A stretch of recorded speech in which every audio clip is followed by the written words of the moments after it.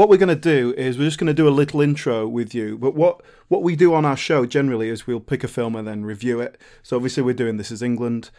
We're not going to do a review of This Is England while you're here, because that would just be weird. So what we're going to do is sort of do our normal episode review and then have you guys and have a conversation with you and then just kind of slot that in somewhere. Yeah, cool. Just as kind of extra information, because otherwise we're literally going to be like talking about how much we like the film. And you're just going to be sitting there going, well, nice, it's a good job you like it, isn't it? Well, I've not seen it. Is it any good? That was part of the early discussion when I was asking Alan about having you guys on. It was like, yeah, it'll be fine because we both love the films, so we don't have to worry about offending them or anything. Oh, that's good then, because you won't be the first podcast host I've knocked out. Is the other one Andy though, by any chance? Yeah. Okay, so basically, I'll just do a little introduction, and then we'll kind of put that at the beginning so everyone knows you guys are going to be on the show, and then we'll just sort of just generally chat. We're not going to be too formal about it. Okay.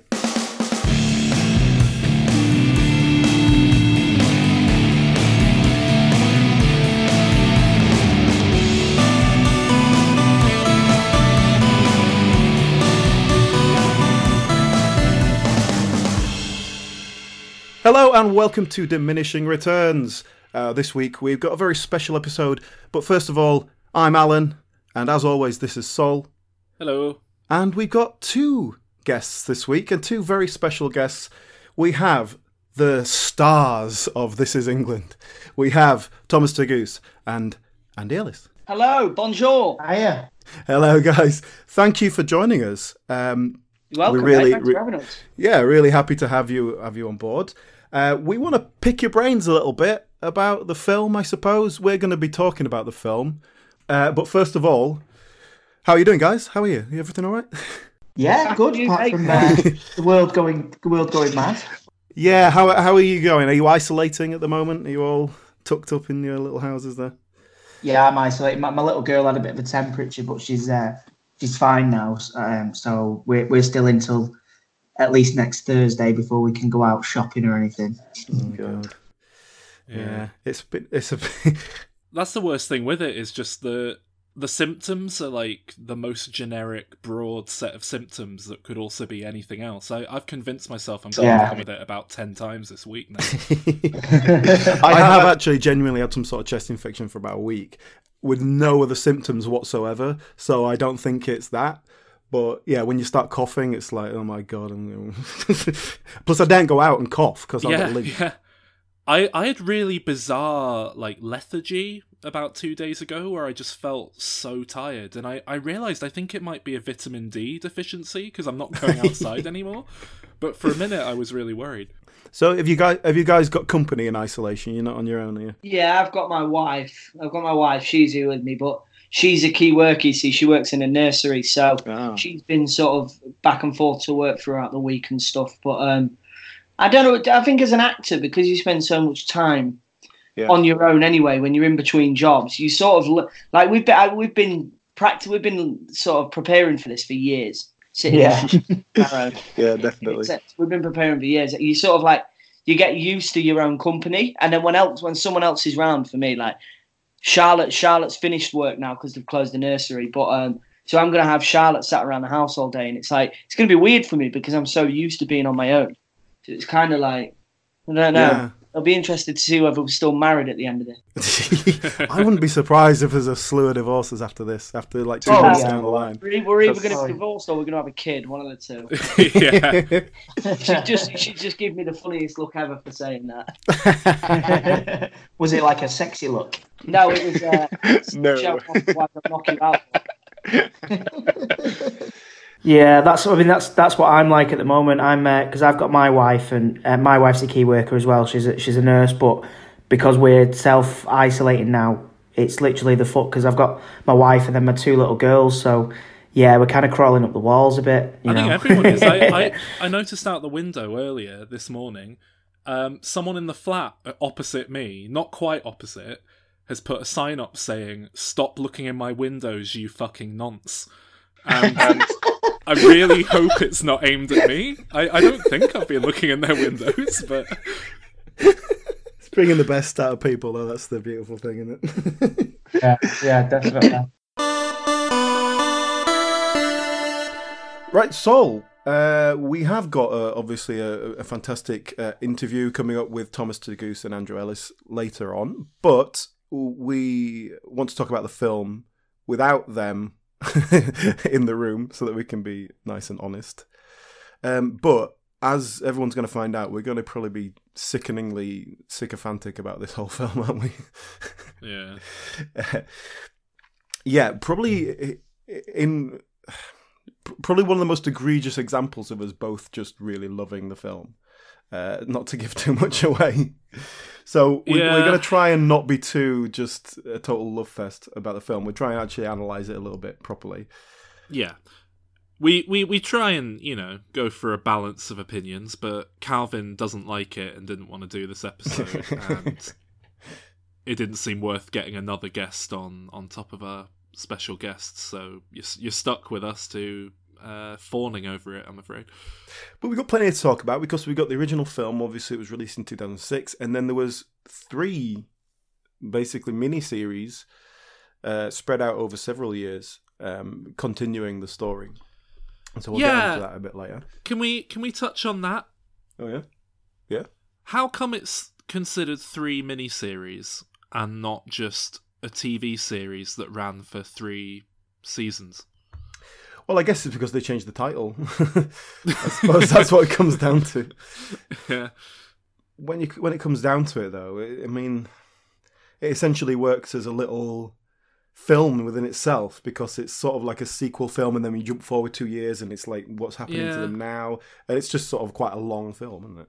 A few hours. Well, yeah, but that's the thing. I think it only works as one whole. Do you know what I mean? This Is England 86 is not a satisfying body of work on its own. It's a satisfying first part of a 3-part thing.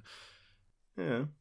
So that's why I'm always a bit hesitant to think of it as a miniseries, I guess, because it doesn't feel self-contained. It feels like you need to watch the 2 following series to see it all come together. Yeah. Well, I'll tell you what, let's not jump into that just yet. Let's go back to the film. Let's go back to the source. Because I remember back in 2006, around that time, I was really getting into film. But it was before I went to film school and everything. I was in my early 20s. And it was when I was just really getting into film as an interest, which then developed into something a little bit more serious. And so I was watching a lot of films. I got the cinema every week, several times. And so as part of that, I was doing little kind of, not exactly full reviews, but I was sort of writing down my thoughts about stuff. And at the end of the year, I would kind of do a top 10 list of my favourite films for the year, which I know you still do now, but I don't really kind of do that anymore because I don't keep up to date with current films very well. But anyway, I remember... I can't wait. I can't wait until this year's done because I think it's going to be the most fascinating top 10 of the year from all the critics coming in. It's gonna, everyone's gonna have like Trolls World Tour, Bad Boys for Life. It's gonna be the most meager selection of films. But yeah, I remember in 2006, my favourite film of the year was This Is England. It was number 1 on the list. So well, I wish I could be that that cultured, but bear in mind you are a bit older than me, so you're probably a bit more mature at the time. I think very firmly, if you'd asked me in 2006, I would have said my favourite film was Borat. Cultural learnings of America for make benefit glorious nation of Kazakhstan. Which, you know what, we really need to cover that on this podcast soon because I want to revisit it and see if it holds up or not. I'd be very much up for a Sacha Baron Cohen season. Maybe get it 2 episodes out or something. Maybe not too many. Yeah, we jokingly put a Deminisode out suggesting the idea, but maybe we will. There's plenty of things to talk about there.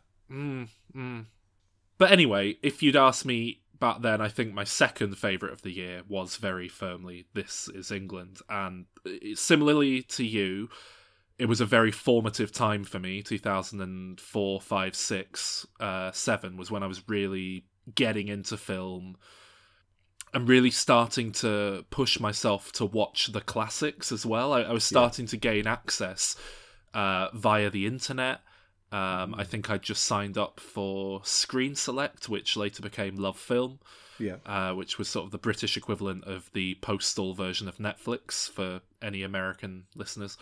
So suddenly I was watching these classic films, and when I say classics, I don't mean things like Gone with the Wind or Dr. Zhivago. I mean pop culturally relevant, Planet of the Apes I'd never seen, or Dawn of the Dead, films like this that I'd seen referenced and influencing pop culture, but I'd never actually watched.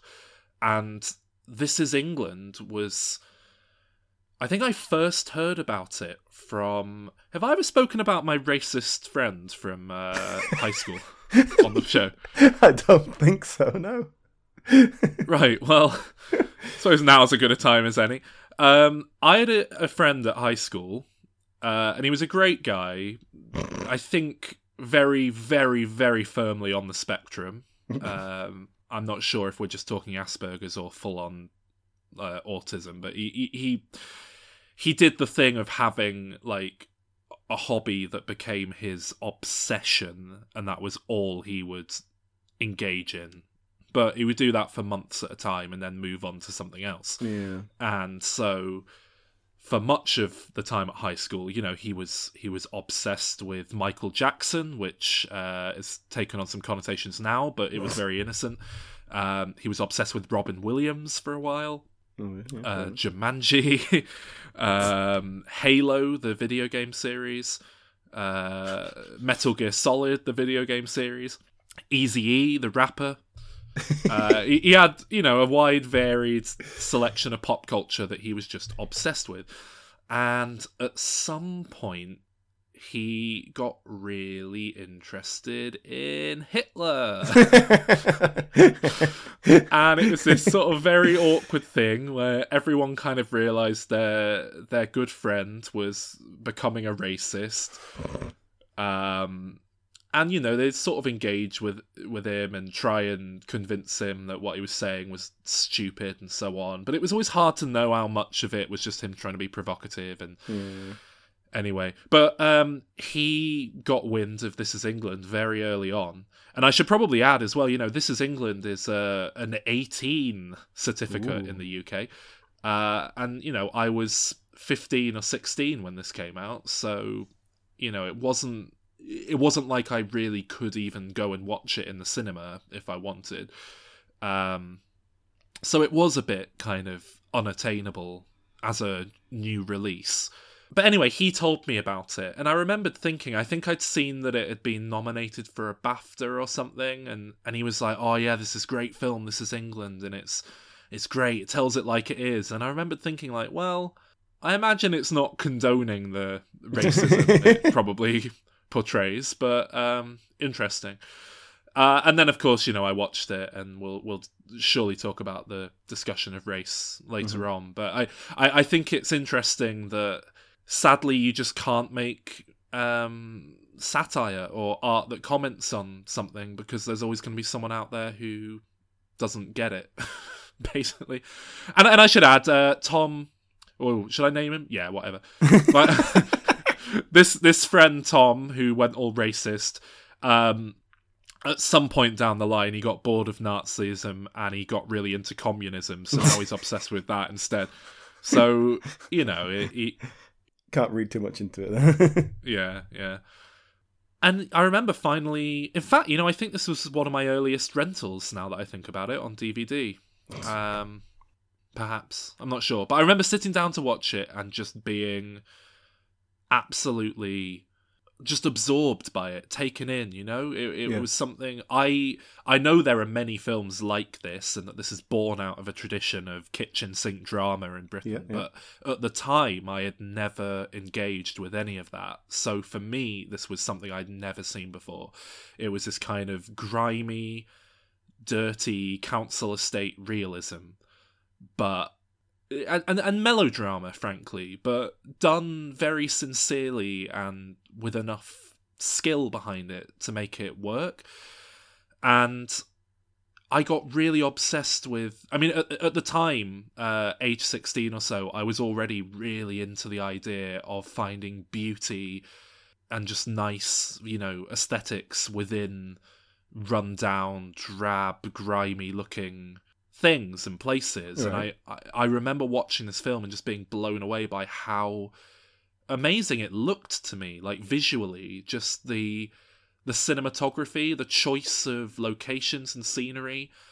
They're really interesting to look at, even though it might be a horrible, building you wouldn't want to actually live in. And it's disguised because it's not a film that is an obviously aesthetic film. It's not like a glossy, look at these fantastic visuals we're showing kind of film. It feels character driven, but it is there. Yeah. This is a very rare... Even now, this is a rare example of a film that really connects with me, that doesn't have a robot in it, and doesn't have an alien in it, or any zombies. I've had this discussion with people who swear by realism in film, and if I can't relate to it, I'm not interested, blah, blah, blah, blah, blah. And I always say, but tell a compelling human story, but put a robot or a vampire in it, put a werewolf in it, because otherwise that is just real life and it's boring, and there's no reason why you can't tell a compelling human story with a monster in it. Why not add that extra element? It's one of the few things that makes film instead of just telling someone an anecdote that happened to you. But this something like this is much more boiled down to it's really character driven. But that's what I find weird is, and it's not a hard and fast rule. I love loads of films with no genre elements at all. But, a film like Her, where, Joaquin Phoenix falls in love with a computer, that film made me cry, that had a profound emotional effect on me because of the romance that was being explored, the relationship that was being explored, but it was being done in this kind of interesting way. And I've seen a million films do the exact same sort of thing, but it's just two people and it just doesn't engage in the same way. And I think, well, it's been done, who cares? And so it's very rare for me that a film that is this stripped down and straightforward really connects with me on this level. That's it. For me, this is the sort of thing that I like. So, the kind of social realism stuff, very stripped down. That's definitely what I respond to. But at the same time, it can be hit and miss. It needs to be done right. It needs to be engaging, because these things do have a tendency to just fall into meandering kind of snapshot of a life. Oh, I've seen so many bad examples of this sort of thing. Yeah. God, we went to film school. We were the generation of film students fresh off of seeing This Is England. So I think it was particularly prevalent in our year. But that's, I'm sure it exists every year at film school. People who just want to make a quote unquote real kitchen sink drama. But then it's like, I guess I'll just drop the clip from Adaptation in here where Brian Cox yells at Nicolas Cage, "Why the fuck should I care about your film about nothing?" Sir, what if a writer is attempting to create a story where nothing much happens, where people don't change, they don't have any epiphanies, they struggle and are frustrated and nothing is resolved? More a reflection of the real world. The real world? Yes, sir. The real fucking world. First of all, you write a screenplay without conflict or crisis, you'll bore your audience to tears. Secondly, nothing happens in the world? Are you out of your fucking mind? People are murdered every day. There's genocide, war, corruption. Every fucking day, somewhere in the world, somebody sacrifices his life to save somebody else. Every fucking day, someone somewhere takes a conscious decision to destroy someone else. People find love. People lose it. For Christ's sake, a child watches a mother beaten to death on the steps of a church. Someone goes hungry. Somebody else betrays his best friend for a woman. If you can't find that stuff in life, then you, my friend, don't know crap about life. And why the fuck are you wasting my 2 precious hours with your movie? I don't have any use for it. I don't have any bloody use for it. Okay, thanks. See, for me, I remember watching the film at the time. Obviously, I saw it at the cinema, but then I don't recall. I must have seen it again at some point, but then, yeah, I watched it in preparation for this, and it had been a long time since I watched it, a long time. And I think, definitely for me, because it's not a film that you're going, I'll just throw that on, that'll be a bit of a laugh. You know, it's not, it's something you want to sit down and watch kind of properly. I think it was one of those where I was like, do I want to watch that again? Do I want it to disappoint me? like 10 years further on the line? It was a weird one because obviously, as I say, I'd been keeping up with the TV series. Don't get me wrong, I love the TV series, but the film is obviously edited down to the strongest 90 minutes or so possible. Whereas the TV series, there's a lot more room to let things get through that probably would have been cut from a film. Mm-hmm. So while I do love the TV series, I think there is a lot of weaker stuff in it where it kind of shows the cracks a bit of what they're doing.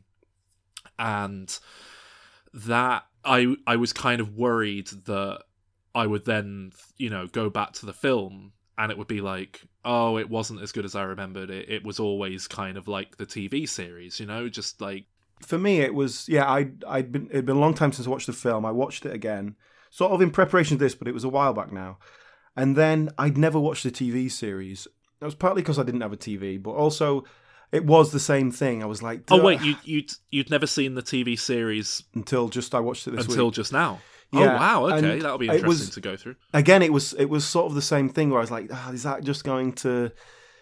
Am I going to be interested in that? Is it going to ruin it for me? And so anyway, I ended up watching it for this podcast, essentially. That's what triggered me to go and watch it finally, sort of in the last week or so. So I've watched it all in quite close contact. And then I went back and watched the film again after that, just to refresh my memory, but also because I wanted to... Because now I'd seen this very in-depth story of all these characters, I was like, I want to go back to where it started now. I want to sort of see where they were. Yeah. Well, I weirdly did the same thing. I for whatever reason, starting the rewatch, I think just out of necessity, getting it done in time, I started on the TV series because it's all available on 4OD for free. And I didn't have my DVD to hand at the time. And so I ended up watching the series and then going back to the film as well. And it's kind of an interesting way to do it. Yeah, I mean, for me, it was what was really interesting about it was how small the film felt after that. Because obviously you've got this expanded world now, and then you go back to the film and Lol, who is probably the main character, as the main narrative drive throughout the series, has about 5 lines and is just, Woody's girlfriend, and she's not in it that much. Woody isn't even in it that much. Once Combo comes in and he kind of walks away, he's really not in it anymore. And but then these characters so well now, and they're so fleshed out, and that fleshing out is there in the film. Like, there's the depth there. When you look at Woody and Lol's relationship in the film, they're just boyfriend and girlfriend, they're teenagers. In hindsight, 10 years later, they're sort of in love and they've got babies and stuff. That's totally there. You can believe that. And I think that obviously comes from the way Shane Meadows works, in which they do a lot of character work and really develop those characters, even if it's not seen on screen. And I watched, just in relation to that, I watched an interesting clip on YouTube. There's all sorts of stuff on YouTube it was like, rehearsals from This Is England or something. And it was the scene where Sean comes home and he's had his head shaved, and his mother like, what the bloody hell have you done? Well, you got a head shaved and stuff like that. And in the film, what you see is that, and then it cuts to them going to the cafe. Oh, I'm not messing around. Now, in. Hey, Johnny. Oh. Who's Lol? What have you done to his hair? I did ask him before I did it if he was all right with it. Don't you think you should have asked me first? Yeah.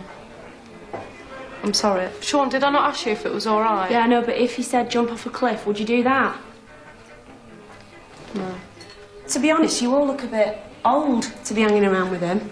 I'm only in the year above in school. Are you joking? No. I've got problems. Yeah, well, you will have problems if you touch his hair again. Oh, fuck off, I'm really Who's sorry. Woody? You behave. I'm Woody. I'm sorry, love. No, it's fine. It's, I just wanted to thank you because he said he's been being bullied at school and you'd helped him out. You're welcome. Yeah, I really appreciate that. And the clothes and stuff, I think he likes them, you know, I don't mind that at all. But the hair is not good. I'm really sorry. I am. I wouldn't have done it if I knew you didn't like it. Listen, I'm going to leave him here with you. I'm going to trust you, Sean, all right? With a kiss. See you later. See you later. See you What's later. your name? Nice to meet you. Sorry, what's your name, love? Cynthia. Nice to meet you, Cynthia. Nice to meet you all. Sorry, I'll love. see you in a bit, Sean. See you, love. Bye. See you later. Bye, Mum. You shit yourself. You shit yourself. You did. Now, that's not in the film, him telling her that, but when I was watching the scene of them rehearsing, one of the things that Sean says to his mum is, I was being bullied and would he help me? So those characters have had that conversation. That's not in a script where she comes into the cafe and then just improvises it. She's had that conversation with her son in character. All right, it wasn't on film, or if it was on film, it got edited out. But that's the sort of thing that adds so much depth to it. Yeah, you're right. You can edit that out. You don't need to see that conversation to then be able to refer to it later. It all makes sense. It's a really interesting way that you're not just rehearsing lines, you're rehearsing the characters and getting into them, which is so kind of rare, really, in acting, which it shouldn't be. And in theatre, you get that a bit more, I guess. But, you know, that's the way it is. I think this might have connected with me so strongly because I don't really think I'd ever seen nuance in a film before. Yeah. And there's a lot of grey area in this film, and I love it for it. That scene that you just mentioned, I love it to pieces. It's a fantastic scene. Because this mother goes in, understandably furious that these guys have shaved her kid's head, and they're sort of like, oh, we're sorry, we didn't realise. And she kind of comes round and says, right, well, don't do it again, but, you know, thank you for looking after him. And it's such a great, small moment, but just so much going on. And it's just a perfect encapsulation, I think, of what makes this film and this series work. What I really like about the scene, particularly, is that, you know, we have these characters that we've been introduced to. Woody particularly, he's like the oldest one, he's the leader, and then Sean's mum comes in and he's like, oh, sorry Mrs. Fields, so sorry. You know, he's like, they're instantly reduced to sort of naughty school children. And that's so sweet, and it's so kind of telling of that age of life, that sort of teenagers where you're being independent and you're out on your own, but then, you know, your mum comes in and tells you off still. And especially with Sean being the youngest of the group, and he looks younger than he is anyway, and they're kind of, so he's looking up to them, and that's how we've been introduced to them. So to see them reduced like that, but it's so real as well. And then, you know, it's great character from the mum that she's seeing her son get involved with some group, and she's like, what's going on here? But she ultimately sees that they're nice kids and they're being all right with him. So fair enough. He's happy. Yeah. It's like, and you know, she's so worried about her son. His dad's died, and she's certainly seeing him happy, and he's got friends, and it's like, oh great. Well, I'm not going to get in the way of that. It's a beautiful scene. That little cafe scene. It's great. Every scene in this film, like that scene where it's just people talking and not particularly big, interesting stuff, is just so utterly captivating to me. I can just sit and watch it, and for me, this film is that real kind of, if it's on in a room, I will kind of sit down and not be able to not pay attention to it kind of thing. And it's weird to be saying it about this film, because I normally say that about stuff like, you know, The Avengers. Obviously, when you get later into the film with Stephen Graham combo yelling and doing big moments, of course those are very captivating moments, but it's amazing how well this film manages to do it with the smaller stuff as well.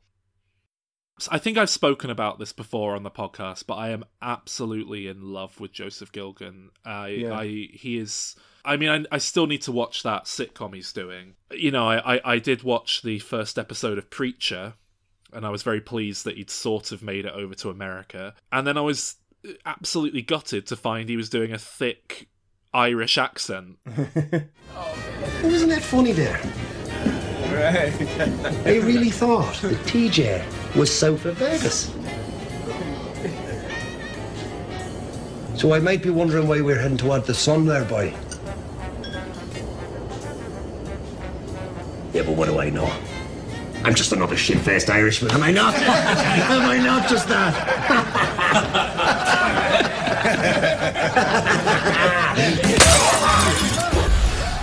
Half the appeal of him is his Lancashire Sterling, mate. Sterling, yeah. Absolutely bloody Sterling. But he is one of the most phenomenal actors I have ever seen. He can't help but be utterly captivating to me. I don't know what it is, and I'll talk about it more when we get to the series. But that was his time to shine. Yeah. But I mean, do you want to talk about the acting at all, like now? Because I want to go through pretty much everyone in this film and sing their praises individually. Really. Yes. There's a very specific acting style that most of the cast take on. And I think it's probably the result of them not being actors per se. Mm-hmm. But it's that kind of way of talking like this. It's a very specific rhythm. Alan. But it works, it's real. And I have to say, I didn't want to say this in our segment chatting to him himself, because it would just seem like arse-licking. But, getting a child performance of any standard in film is hard. Thomas Turgoose in This Is England is probably the best child performance I could think of off the top of my head. A lot of that is down to how he's being directed and edited and everything, but it is a remarkable performance for a child of that age in dealing with the kind of weighty concepts as well. He is very much the protagonist of this film, and he's wonderful. There's a lot of weight on him, a lot of weight. And I want to. This is probably a good time to reference Kes. I think there's an obvious comparison there, and I think there's a very deliberate. There's a couple of scenes that I think Shane Meadows certainly was making deliberate reference to Kes. Absolutely. Just the very opening scene where Sean's getting out of bed. I mean, that's the opening of Kes, him getting out of bed and lighting the fire and stuff. And then the caning scene at school, that happens in Kes. I think that's probably a deliberate reference on Shane Meadows' part. Yeah. But without it being obtrusive. But it's just like, I'm giving a nod to this obvious forerunner of, a working class kid and just sort of showing his life. And and I think you're right. From what we've heard, and we did the interview with the guys, obviously they told us a bit more details, but it was very much just them kind of playing themselves, letting the character come out from their own personalities. And that gives such a natural performance to the whole thing, and a lot of the scenes are quite heavily improvised. So that natural feel really comes through in the acting. And how well does that translate to then if you want to go on and make a career as an actor? I don't know, but I will say this. You look through the cast of these actors, a lot of them, this is their first professional credit, or maybe they've done Room for Romeo Brass and they've done it, but so many of them have gone on to have acting careers. Yeah. Significant acting careers. It was, I mean, this is an incredible bit of casting, this film. They discovered, they made wonderful use of Stephen Graham. I suppose we don't really need to spend too much time on him because I've already sung my praises for him on this podcast before. But I mean, he was probably the most established actor on the set. Absolutely, frankly, judging by the CV. I love Stephen Graham, and this is the reason that I love him. This is his tour de force performance. Yeah. He is, again, absolutely phenomenal in this film. It is an incredible performance he gives. Fucking Falklands? What the fuck's the Falklands? Fucking innocent men, good fucking strong men, good soldiers, real people losing their lives, going over there thinking they're fighting for a fucking cause. And what are they fighting for? What are they fighting against? Fucking shepherds. Shepherds with fucking rocks and little rifles. Why? Because I want you to. There's fucking loads of dickheads dying out there for nothing. My fucking dad wants a dickhead! What are you fucking doing, you little... Fuck off! Hey, what are you doing wrong? Shut up! Oh, there, little one. What's wrong, mate? Tell me the truth. No, come on, tell me the truth. I'm just fucking... That's it, go on, what's My this? fucking dad died in that war. Your dad died? Yeah, get off. Fucking hell, mate, I'm sorry. Fucking shut up about it. I'm sorry, mate. Fucking hell, I'm sorry, lad. I'm sorry, I never knew he died, man. Fucking hell. No, not, mate. If I'd have known, honest, I wouldn't have said, man, but what I'm telling you is the truth. So much depth to it. He's a real actor, you know? He is someone who you can tell he knows the craft and he thinks about it on the level you have to think about it. And one of the weaknesses, I would almost say, of the TV series is that at the end of this film, you know, Stephen Graham's character, Combo, he's been getting increasingly radicalized and more racist, and then he builds to a moment at the end where it all kind of blows over, and the superficial reading of that is, oh, he's racist.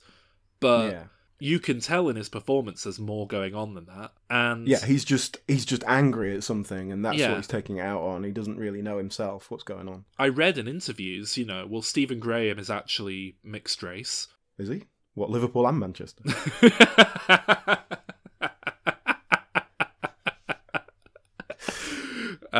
But no, you know, he's biracial. He's, you know, apparently his siblings look a lot more black than he does. Oh, really? I didn't know that. He certainly couldn't tell from his appearance. Yeah, he looks white, and apparently, I read in interviews with him, he found that very upsetting growing up, that he wasn't part of his family in that way. He felt separate, look like the rest of his family. Yeah, and yeah, so, it says here his paternal grandfather's Jamaican. So, yeah, a quarter. And you can see it in his performance. What he is channeling at the end there is jealousy, because he's kind of stuck between, you know, two worlds in a sense, and he's jealous of this black guy who has a loving black family, where he was kind of felt a bit alienated from it. And that just gives this incredible depth of performance, and it's very real, because he's obviously drawing upon his own emotions, like any good actor does. And he kind of spells it out in the last episode of the TV show. He kind of says, I wasn't angry with you, I was jealous because of your family and so on, which I kind of wish they hadn't gone into almost, because it's nicer as this incredibly subtle beat. But that's just, you know, Stephen Graham is phenomenal, and as long as he's not doing an American accent, I could watch him in anything. Yes, I agree. I think he's fantastic. I do think this is probably going to be the thing he's remembered for. Yeah. I mean, for anyone who hasn't seen it but has been listening to us talking about it in quite a dry analysis, you know, it's basically about this kid who is a bit of an outsider, gets taken in by a group of real like mishmash of friends. Of all well, they're walks and skinheads, ages. aren't they? I guess that's the idea. But Sean, the main character, is just walking down the street past this gang, and they chat to him a bit, and he's in a bad mood. He's like depressed because he's getting bullied, and Woody, because he's a nice guy, just wants to cheer him up, and so sort of invites him into the fold. He gets taken in by this group, and then Combo gets out of prison and starts corrupting the group, and the group kind of splits essentially into the ones that want nothing to do with the racism and the ones that are kind of open to the racism. But again, it's not, you can't just say racism like that, because that's not how it's presented, certainly not by Combo at first. Well, it's nationalism, isn't it? It's about nationalism, and, you know, he makes a point of making Milky, who's a black character, making him kind of part of it. You say, hey, if you're English, then you're English, mate, no worries. It's racism disguised as something else. And again, we know that is because from Combo's point of view, the source of it isn't really racism. It's just frustration at his own place in life. And it boils up, and then it reaches a crescendo where, spoiler alert, he beats the shit out of Milky, the black character, pretty much because he is black. Certainly superficially because of that. Certainly a racially charged beating. You know, we leave the film ambiguously as to whether or not he's killed him, but the important thing is Sean realises in that moment that he wants nothing to do with this, and, you know, goes and symbolically throws the flag in the sea or whatever it is he does. Yeah. Which is a little bit sort of on the nose metaphor, but it's. It's a big melodramatic finale to a melodramatic film, but I think it plays very well, and you kind of need that final moment to tie it together. And let's not forget that the flag is a representation of his relationship with Combo as well, and that kind of whole period, because it was given to him by Combo.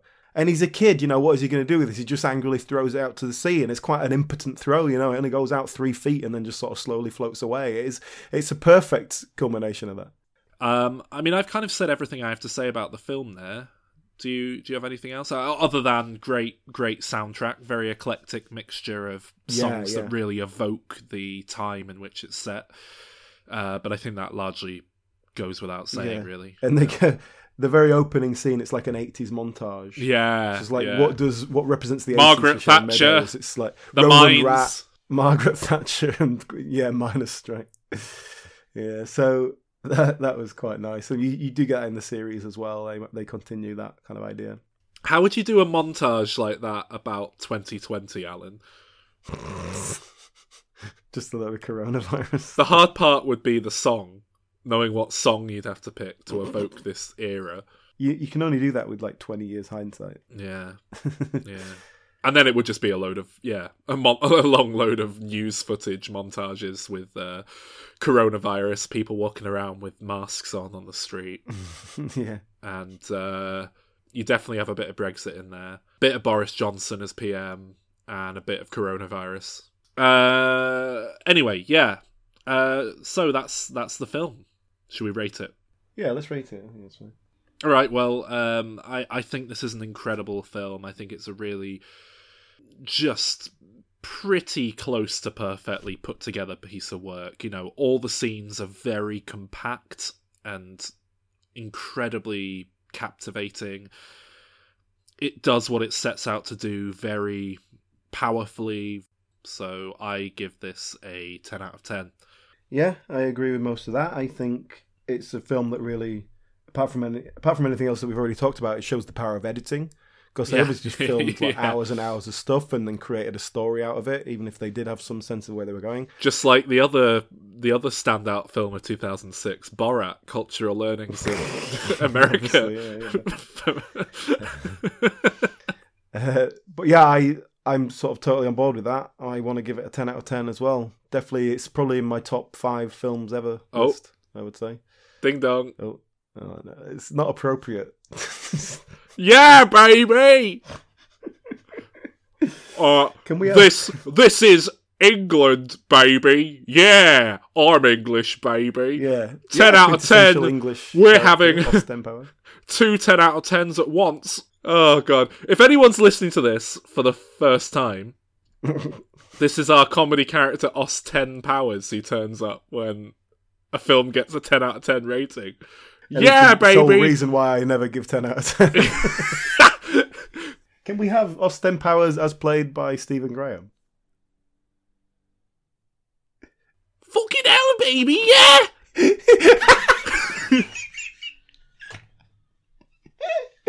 Fucking 10 out of 10, mate. Oh, God. And, if anyone is listening to this for the first time, be aware that we don't give out 10s willy-nilly. Alan certainly doesn't. No. Alan hates everything. So,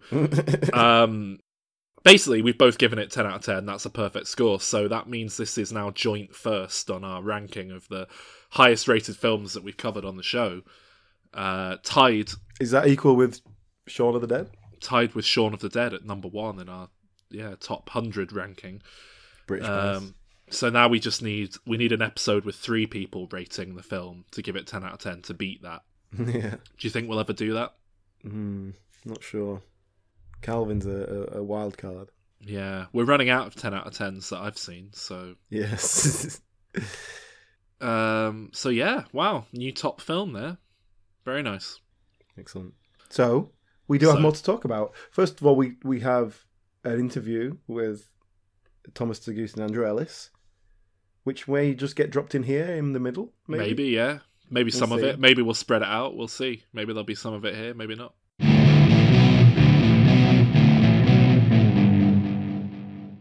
Right, guys. Well, I want to take you back to sort of about 15 years ago.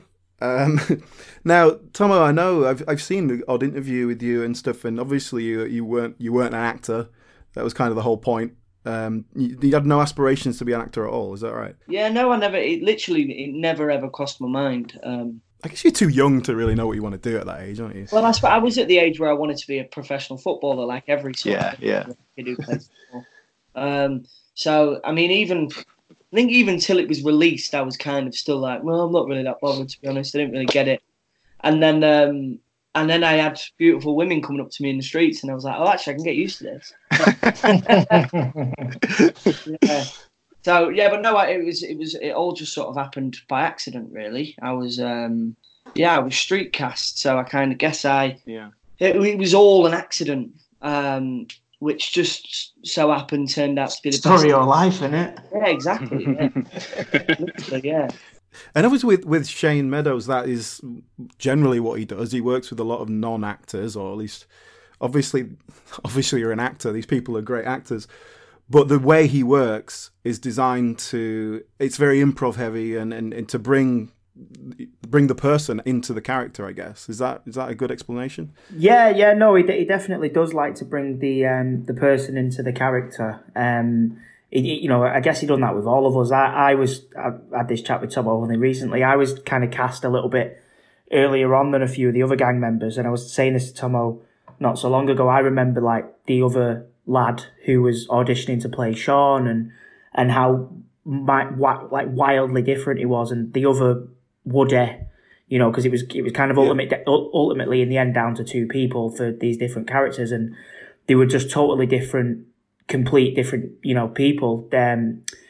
And Shane obviously at that point goes for the, he looks at the person as well as the actor and what they can bring to it from their own experiences, I guess. He did that with all of us, myself, my character, I think in the original scripts wasn't really that kind of funny or anything, and then it's just like through improvisations that we done just kind of made it that way, I guess. It was exciting actually reading the scripts and learning more about these characters that you know very little about, but they're so interesting. You know what I mean? So it was great for me watching it as a fan to see where every other character's gone and not just where Sean is. Do you know what I mean? Yeah. Yeah, I think, and being able to bring all those characters out and having the actors there ready to do it is great as well, because you cast an actor who's not going to be a huge role in the film, but I guess that's, again, the way Shane Meadows is doing it. He's bringing people who are going to play those people and building the world, even though you don't see it. Yeah, that's it. I was going to say that's it. And he gave us. He also gave us the opportunity to help build that world. Like before we kind of went and did the TV series, we did a few sort of like little workshops where, we kind of thought where our characters would be at and what they might be doing and, the things that they might be into, etc., etc. So it's one of the most, as an actor, it's one of the most sort of creative experiences we'll ever get, I guess, because you haven't got someone coming over to you going, oh no, they wouldn't do this or they can't say that. It's like it's freedom. It's really nice, I guess. It's like he fucking manipulates your mind in a beautiful way. You don't even know that it's happening, and then he'll just creep away, and then he'll say action, and then it's like, oh fucking hell, I'm crying my eyes out now. Yeah. I think that really comes across. Like I can't speak for Alan because he's a bit older than me, but This Is England was an incredibly formative film for me. Like that was when I was about 15, 16, really getting into movies and starting to watch stuff that doesn't just have Jim Carrey in it. And then I was just shown this quote unquote serious film, and it was like nothing I'd ever seen before. And it really just grabbed me as, I think the realism and the fact that it does feel so natural and all of that. And then when I went off to film school with Alan, I remember it being a very divisive film where, you know, about half of the students there loved it and thought it was this absolute masterpiece, and then the other half thought it was boring. Yeah, some of the older people. There was one guy in particular, I don't know if you remember, Alan, who had a real problem with it, but he was a mature student, and his whole problem whenever I spoke to him about it was like, oh, that song didn't come out until 1987. And it's like, well, yeah. He was a real music history buff as well, though, wasn't he? So that was like really his thing. Yeah, that's the thing. That's the kind of guy I wouldn't want to go for a pint with. Yeah. You know, we all made our films that year, and his directorial effort, his big film that he made, was just like a Shane Meadows ripoff in the end. It just felt like like a poor man's This Is England. So, yeah, I don't know, maybe he was just a bit jealous, I don't know. I mean, that's the thing with Shane's stuff as well. Like, you know, all his films, not just This Is England, you have kind of got to watch with a pinch of salt, you know, because if you look at This Is England as it is a serious film, but then, you know, yeah, the music's probably not spot on. Some of the costumes are probably not spot on for the age. You know, the fact that I'm a Mancunian, Tomo's from Grimsby, and, you know, Joe Gilgan, you know what I mean? The rest are from Nottingham. Like, that doesn't make sense, you know? Yeah. But that's fine, you know, that's fine. It's Shane casts actors, not characters, I guess, or characters, not, you know, not actors. And, you know, with all Shane's films, I think you've got to just do that. You know? Yeah, I completely agree. It's evoking a feeling, isn't it, rather than going for historical accuracy to the letter. And it's also the same. Yeah, and it's the same in terms of the geographical location as well. You know, it's north kind of somewhere. You know, maybe it's a bit of Sheffield, a bit of Grimsby because there's docks there, or, you know, a bit of Nottingham, of course. And so there is this sort of. But it doesn't feel like it's being deliberately vague. It just feels like, yeah, it's just setting a period. It's just setting a location. Yeah, I think it makes it more inclusive as well when you watch it. And there's not, you know, they're not posh Southerners, they're not proper Northerners. Like, everyone's kind of, you know, there is that mix. You've got Meggie who's Southern.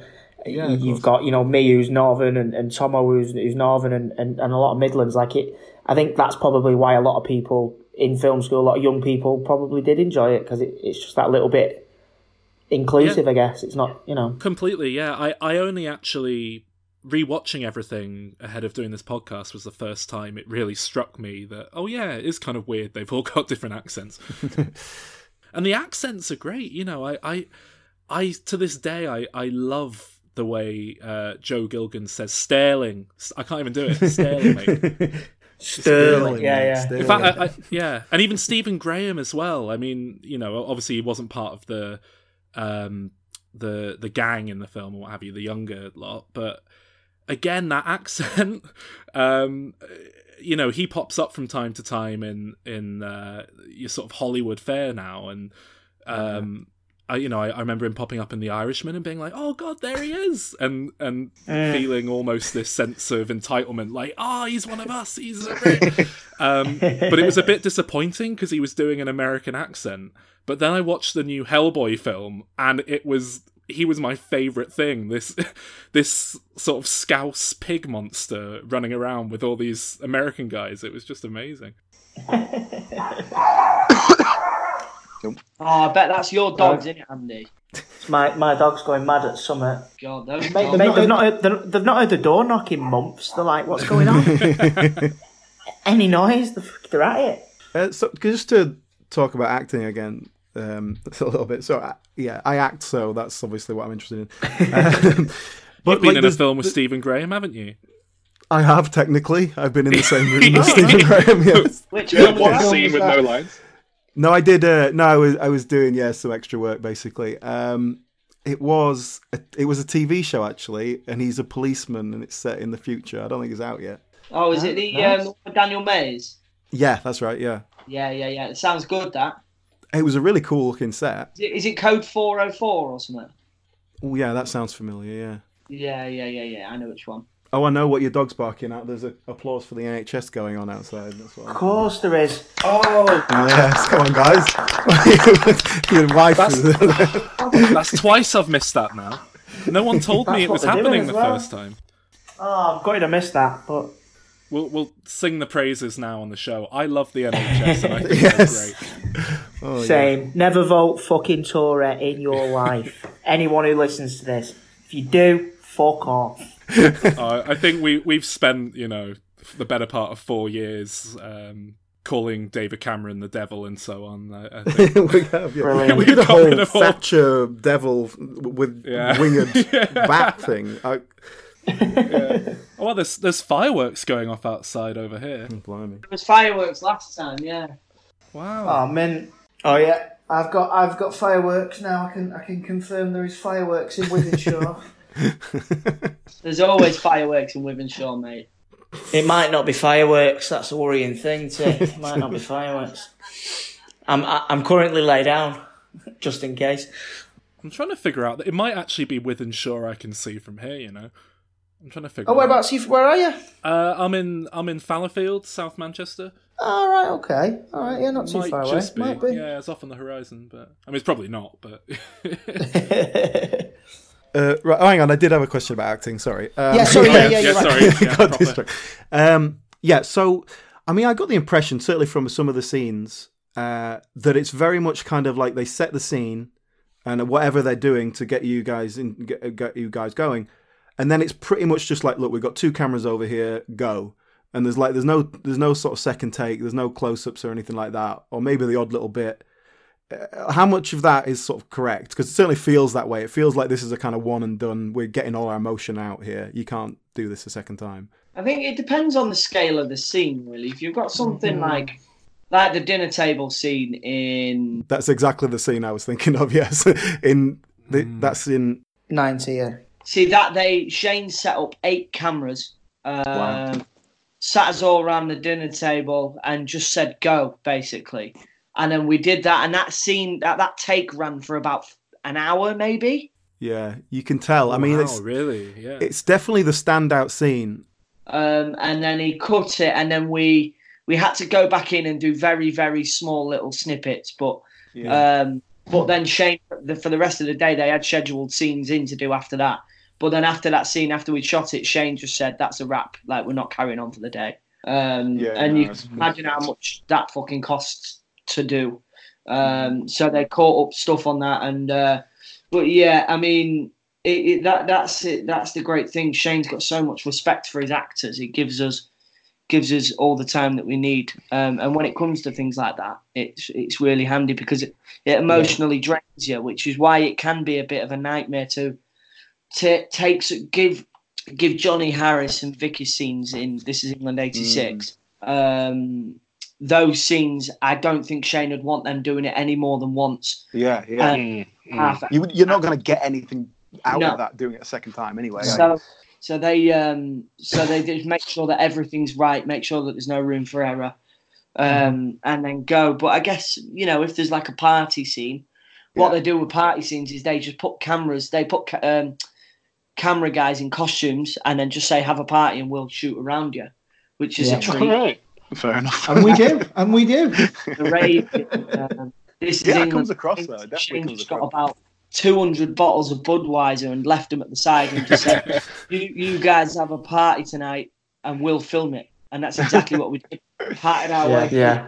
And then like most scenes, there is a couple of takes, I guess, isn't it? Like normally what happens is, you kind of normal scene, the actors and Shane will go into the set.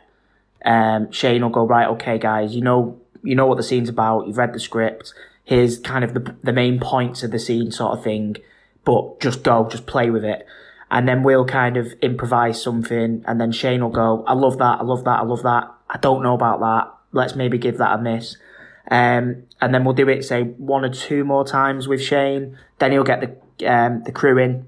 They'll watch it. And then we'll film it. And then, even during kind of maybe the second or third take, Shane might just shout from behind the monitor, try this, say this, or something like that. Yeah. And then, he'll come in he normally shoots kind of wide first to get the kind of gist of it, and then he'll jump in and get the odd, close up and that he needs and the lines and stuff. But yeah, it's just a really nice kind of creative way, I guess. Yeah.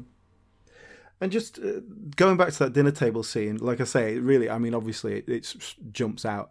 But that goes to what I was saying earlier about a pressure to kind of do something, I suppose.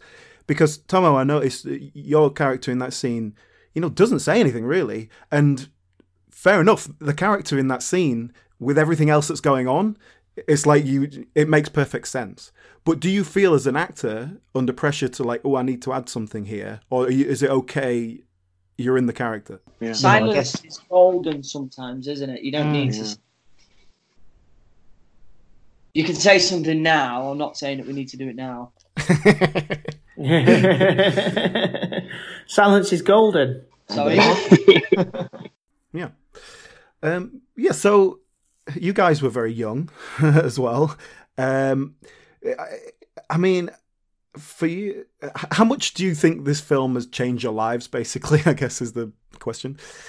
Well, I guess without that, we wouldn't be sat here today, No. And I wouldn't be sat here with the great body of work that I've got under me and the friends that I've made along the way, and you'd be a professional footballer, though, wouldn't you? I'd be a professional footballer, yeah. You'd have a lot more money. At least you'd live nearer me. If I wasn't an actor, I might have some money, is what I'm saying.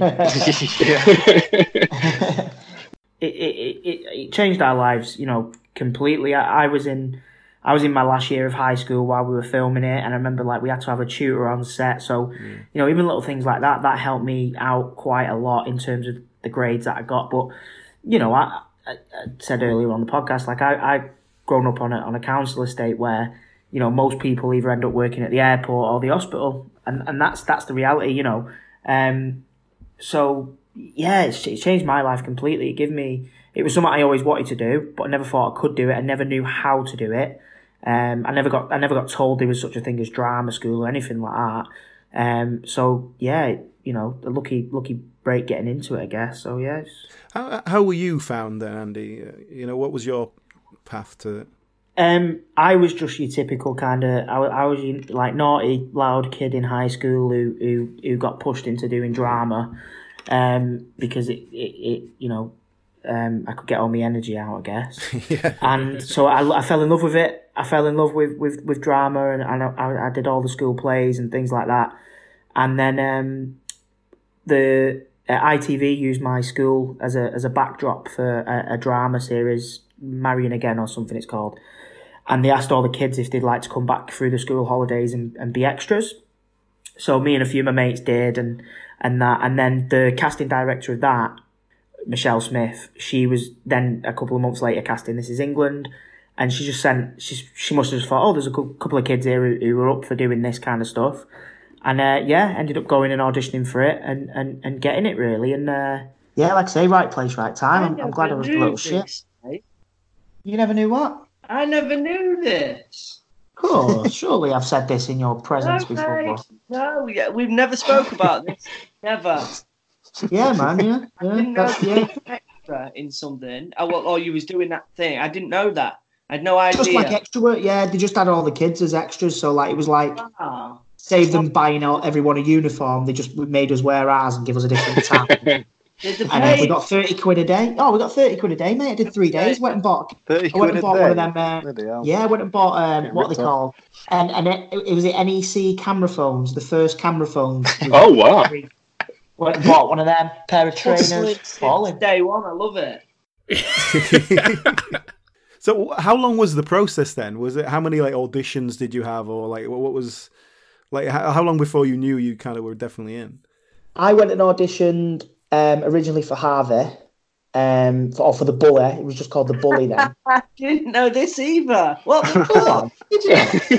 Swear to God, I didn't know this. Yeah, mate. So I originally went in the morning with a couple of my mates, auditioned for the Bully, the role of the Bully. And I remember it now, there was a line in there where Sean said something like, "You look like the Elephant Man" or something in the thing. And anyway, Shane said to me, he said, "Oh, would you come back this afternoon?"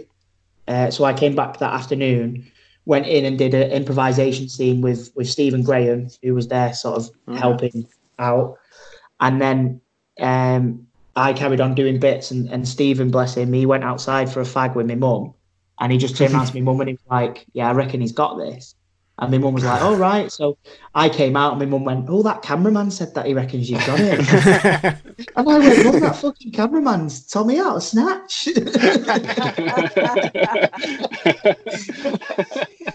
And and then literally the next day, Shane's then wife, she rang us, Louise, and told me that I'd got the part basically. Right. And then that was it. And then we did a few kind of audition, kind of workshop things in Notts, didn't we, Tomo? Yeah. After that. So when you were making the film, was there ever any talk of following that up with a TV series, or was it always kind of approached as a one-off, finite thing, and then it was off, and it was originally, was it called Bulldogs? Yeah, originally it was called Bulldogs, wasn't it? Yeah, the film, yeah. And yeah, no, I never knew. I guess when we finished, I had no idea. I just I was as shocked as the audience was when I got the phone call asking. Shane asked me if I wanted to meet to chat about another This Is England, and I was like, right, okay, buzzing, obviously. Yeah, because it's not something that you typically expect, a sequel to. It's just not that kind of film, is it? I think famously Shane said, obviously not long after the film, Tomo lost his mum, and we all kind of got on a minibus, didn't we, team? We were all there for you and came to the funeral and stuff. And I think Shane said in interviews, it was that day really that he saw these, 6 months before. I didn't even have a clue who Tomo was. I didn't even know where Grimsby was. Couldn't have pointed to the place on a map. But, we went up there, for Sharon Bless. And I think Shane seen that and was like, I can't leave these guys alone. Like these, there's much more here. There's a lot more to these characters, and he was, I guess. He's always got a good story.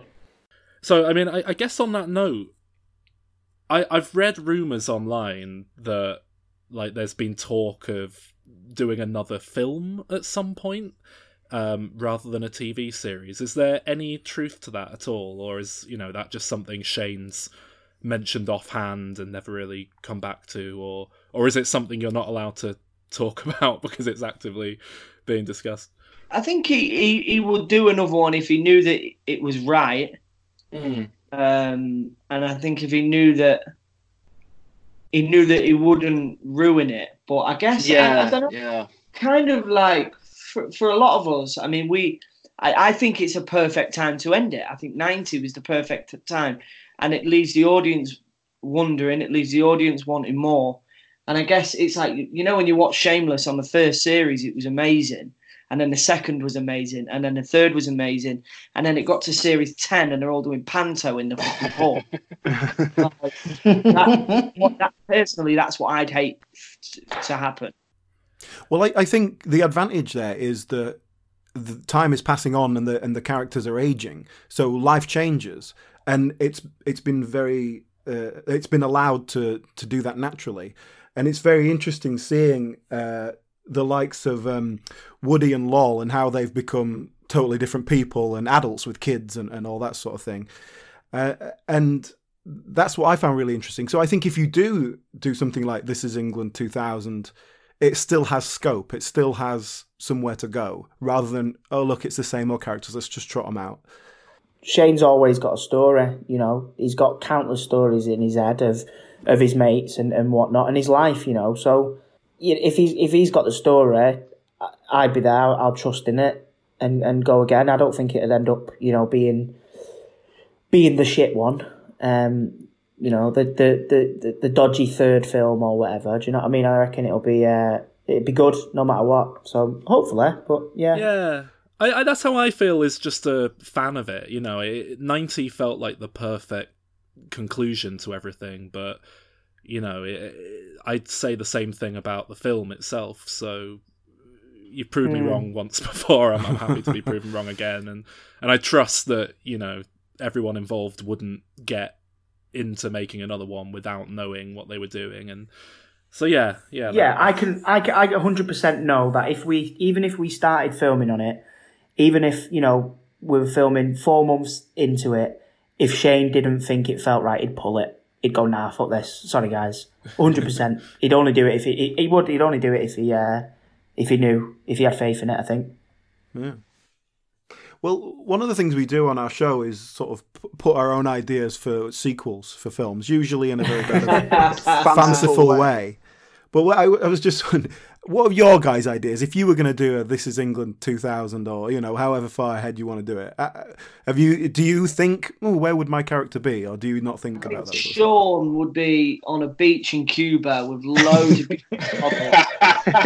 Gadget finds out his dad is Hugh Hefner and basically goes to the mansion. and I'd Gadget wafting me down with giant leaves. I don't know, to be honest. I reckon.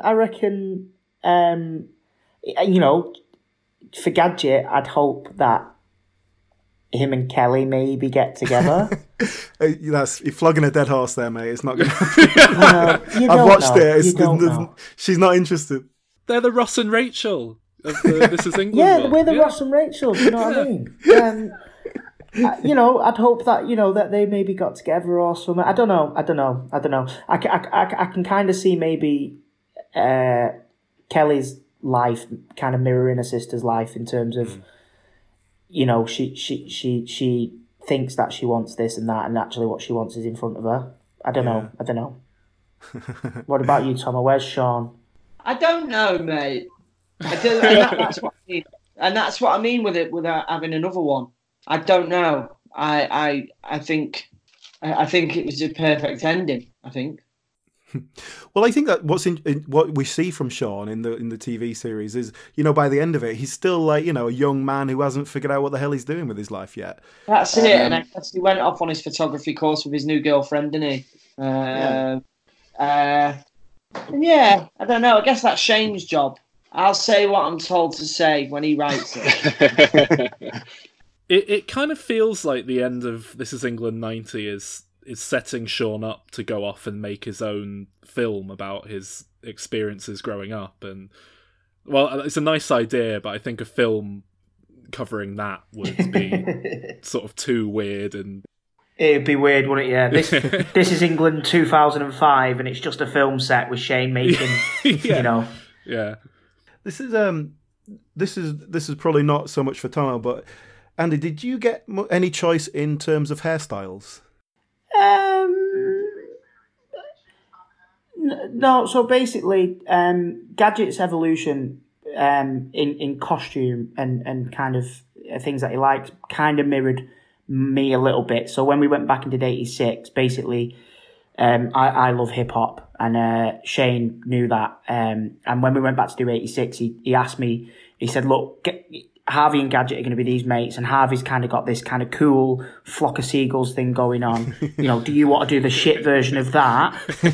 Do you want to do the shit version of that, or do you want to do kind of the shit version of sort of early hip hop?" And I was like, yeah, hip hop, like 100%. Gadget wouldn't follow the trend now. He'd be doing his own thing. And no, the hair is never my choice, obviously. My hair on, I think, all the series, Shane cuts it. Shane comes in. The costume, the makeup and costume department do a little bit on it, like dye it and stuff like that. And then Shane comes in at the end with the clippers and says, "Well, this is how you do it. You'd go and get your sister to do it, and this is how it'd look." So, yeah. Do you get paid extra for that, letting the director do it? Do I for? But no, I mean, it is annoying because, you know, when we're obviously all together and that, especially when we were younger, you know, we'd want to go out on the weekends and stuff and sort of paint Sheffield red. I'm trying to act like a professional, Tom. And you know, the amount of arguments I've had with Sheffield bouncers of why I should be able to keep my hat on inside the club, you know. Yeah, did you ever sort of turn up on set hungover and go, "No, my character would be hungover, it's fine"? I don't think we ever turned up on set not hungover, did we? On a few of them. Yeah, we got away with hell on there, really, didn't we? We got away with murder. When we did 90, the festival scene, we weren't, because we were doing a night shoot, and the kind of word from the top was that we weren't allowed to drink because we were shooting through the night and it was this big party thing. So we were all like, well, we need to have at least a little drink. Like, we're going to be dancing and doing party stuff all night. So it was like going on a school trip, wasn't it, Tom? We all went to the Saints. We bought some vodka, didn't we? And then we're all drinking, quote unquote, Fanta, all day. And then at one point, Shane comes over and goes, right, guys, so we're going to go in now. We're going to do this. And have you had a bit of a drink? And we're like, no, not even touched a bit. No, Shane, no. And he went, oh, all right, well, I'll sort you some cans out. And I went, oh, fuck for that, Shane. We're all pissed.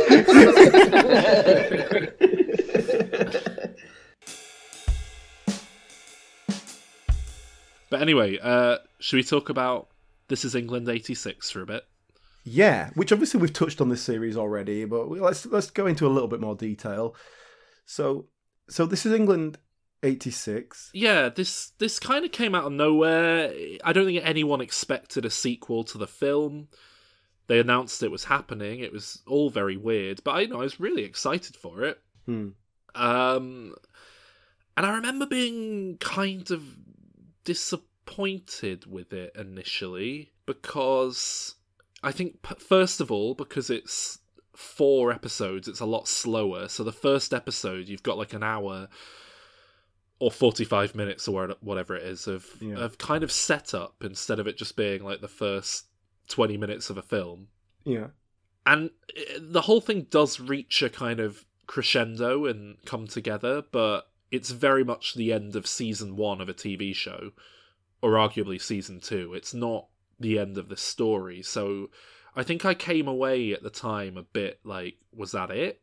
Because I didn't know they were necessarily going to come back and continue the story with another TV series at the time, and the fact that it was a mini-series kind of suggests it's a self-contained story, and it isn't. So, but now with hindsight and the whole thing having played out, yeah, I think it's fantastic. I think it's a great follow-up, and it largely taps into everything that worked so well about the film. I will say, not all of this is directed by Shane Meadows now, and some of it's done by Tom Harper. And I do think there are moments where the style of production starts to show its cracks here, where it never did in the film. There's a few bits, particularly in the first episode of this, or maybe the second one, where it just feels not natural anymore. It feels written. You can tell the actors are hitting the beats on their script rather than just talking. And it doesn't feel natural to me. There's one scene which I despise in this franchise. It is a scene with Lol and Milky talking about on the being rooftop. Yeah, when they're talking about being kids and going down the swimming pool. Oh, and you chose cheese and onion, and I chose salt and vinegar. Or maybe I chose the wrong crisp flavour. It's like, it's overwritten. It's stilted. The delivery doesn't work. I hate it. I know exactly what you mean. It feels like we need to set up that these guys might get together, like that it's realistic, and they kind of jump into that a bit too quickly. And I know what you're saying. I also think, and I don't mean to be too kind of nasty about it, but I think Andrew Shim as Milky is probably the weakest link in the cast. And not to say it's particularly bad, I think... Vicky McClure is phenomenal in this TV series, as is Joseph Gilgun. In particular, I think they're the real breakout, standout stars of the TV show, because Thomas Turgoose as Sean very much becomes a supporting role. Yeah. And Gadget, actually, Andy Ellis does really get a lot more to do in this, but it's a very different kind of... It's like comedy acting, and I do love his subplot in 86 with Trudy. What's her name? Trudy, who's in the film. Yes, she's the shoe seller. Yeah, but I didn't remember until I went back and rewatched it. Yeah. But yeah, so yeah, I think Andrew Schirmer's Milky. He gets a bit more to do in This Is England '90 towards the end. You know, he's a big part of the conclusion of this whole thing, and I think he handles that pretty well. But I think the way he does it, where she says, "Sometimes I feel like I picked the wrong person." It's like, oh well, something's definitely going to happen. Then it kind of. She doesn't say that. She says. I think she says specifically, sometimes I feel like I picked the wrong crisp flavour. Chris Bayer. She says Chris Bayer! Because they were both bought crisps for it. You remember when we were kids? You two used to take it in turns to take me on dates down the swimming baths. 1 week Woody, 1 week you. It was freaking expensive. That's why I could only afford once a fortnight. And then to top it off, you used to make us buy you crisps on the way out. Yeah, and a one bar and a panda pop if I got a Thursday. You always were the princess to please. He liked smoky bacon, you like cheese and onion. Still do. Time to think I picked the wrong crisp buyer. I hate it. I love everything else about this franchise. It's that one scene just makes my skin curl. I can't do it. Skin crawl, toes curl. But no, I do like this, and I've really come to appreciate the slow burn, to be honest, on the rewatches of 86. Partly because of this bizarre bully character, Flip. Yeah. Ginge! Hey up, there come the budgies. What you got there, Sean? Some chips. Well, that's rude. You want one? No. Iggy might. Yeah, I'm hungry, Sean. You want one? No. Go on then, Sean, I'll have a chip. Come on. Come on. Oh, that looks nice. Fuck off with your ginger chips, Sean. What do you want? It is bizarre. I don't know what the fuck Shane Meadows and co were thinking. Allowing this guy, Perry Fitzpatrick, to come in and talk like this. Because it's a really affected voice. And it's like he's like a Steve Coogan character. That's who he reminds me of. It's a very big sitcom character, isn't it? And it just feels out of place. It feels so tonally like just something else entirely. But I love him. I love that character. I think he's hilarious. I think, I love it. And the guy who's...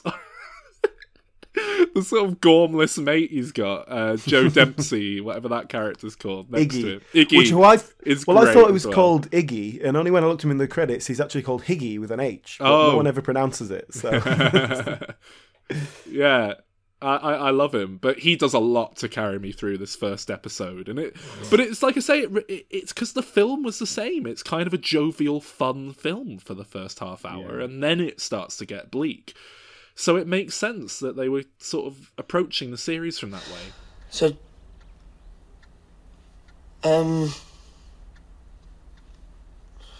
Gemma, I was thinking... What? Maybe you could be a fat dog. You what? A big You fat... take that back! Fat dog? Sean. I'll take it back! I'll take it back! So sorry. I'll take it Gemma, back! I will protect you. That's my dad's lamb! Fucking arsehole, you said you weren't going to hit me! No, I never, Ginge, and I said nothing about hitting. Have you set this up? No, nah. Yeah, you have. You've set this up. You've got him to come in here and call me a big fat dog so you look the big knight in your white plimsolls. You fucking thick. Fuck it, I'm dying here! Nobody cares, Ginge. Shut up. I'm not thick, Gemma. What? Ah! Yeah, well, your eyes thick now, Get off innit? my face, all right? Start my new job next week. Oh, you've got a fucking job as well! Shut your freaking gob, Ginge. Not you! Stop hitting me, Gemma. Not Idiot! Gemma, I love you, all right? Yeah, well, I'd rather go out with him than you. At least he's not a horrible, rude bastard! You're dead, Fields. Shut up. You can run, but I'm gonna get you in a minute. But anyway, the main focus, I suppose, the plot of 86 is that Lol, her dad, is back on the scene. Is he out of prison? Is that, or is he? No, he's just come out. I don't think it ever actually. No, he's not. Is specifies. he? He's just turned up out of nowhere, hasn't he? And it's this whole thing of, there's some baggage here. What is it? He obviously doesn't get along with Lol. She obviously hates him. The mum is in this awkward position of like wanting to take him back, and It's obviously a very toxic relationship, and ultimately, you know, it comes out that he used to molest her as a child. She's, you know, worried he's going to do it again, and he ultimately, in a, you know, really horribly unpleasant sequence, rapes one of the gang one of the friends, and that leads to Vicky going, you know, not Vicky, lol, going to confront him, leads to her ultimately getting into a fight with him, killing him, and sort of in self-defense, but she goes there with a hammer. I was going to say, she goes there to kill him, but then it's kind of premeditated self-defense. It's yeah. It's a great example of the nuance within this series. You know, because she goes there with a hammer, and you can tell what she's going to do, but she's afraid to do it, or she doesn't want to do it, and so she's kind of just holding back, and then eventually she manages to sort of pluck up the courage to do it, and then it kind of backfires because because she doesn't have the element of surprise. If she just whacked him with a hammer, it'd be easy, but she's half doing it and trying to threaten him, and you know, ultimately he overpowers her, and you know, she manages to get the hammer back. But it is a kind of interesting scene that, you know, she wants to do, but then she's not going to, and then she is pushed to a point where she has to. You get the impression that, you know, she probably wouldn't kill him, did he? You know, were he not to provoke her and attack her, and you know. And of course, Combo's out of prison for beating the shit out of Milky, who did survive. He comes back to say hi, and then sees what's happened. He's got a history with Lol that's alluded to, and so this whole section, a bit of a Combo ex machina, which I didn't quite like that he just pops around at that exact moment. See, again, this is why I didn't like this series that much when I first watched it, because as a conclusion, that is not a good ending. But as part one of a trilogy of, you know, little mini-series, it's a great setup, and that's ultimately what it is. This is setting up for This Is England 90, the actual conclusion to the story. Yeah. I think it's great, but that's why I don't like thinking about this as a mini-series, really, because it isn't. Yeah. And I kind of like that the Combo character's doing that. It seems realistic with what we know of him, that he wants to do something good, and he can save this person that he cares about by implicating himself. And it's quite a nice moment. Story continues, obviously, and has repercussions later on. Just to rate it then, I gave This Is England 86 9 out of 10. Yeah, same here. And 9 out of 10. There's definitely some kind of leftover good feelings about that. And but there, yeah, I think it really works nicely. It does work as a whole story. I think, you know, there are things that are left where you go, okay, what's going to happen with that? But ultimately, it does work as an ending. You know, Combo has taken the blame. He's made a sacrificial act and all this. Yeah. But yeah, then it's a nice balance of character and having these kind of odd comedy moments. Having, you know, oh, what's Gadget doing over here? Here's a little bit. Oh, what's this kid? It could be Maggie's kid. All right, yeah. Like, we're not really getting into that, but it's just like bubbling over. Stuff that you wouldn't get if you cut this down to like a 2-hour film. Yeah. And I think they just about balance that right in this. Which I say in relation to the next two, which I don't think quite get that same balance. Yeah, well, This Is England 88, the second one, was originally, I don't know if you know this, but it was meant to be a one-off special. It was meant to be a Christmas special, essentially. Yeah. And they just filmed so much material that it ended up being turned into a 3-part miniseries.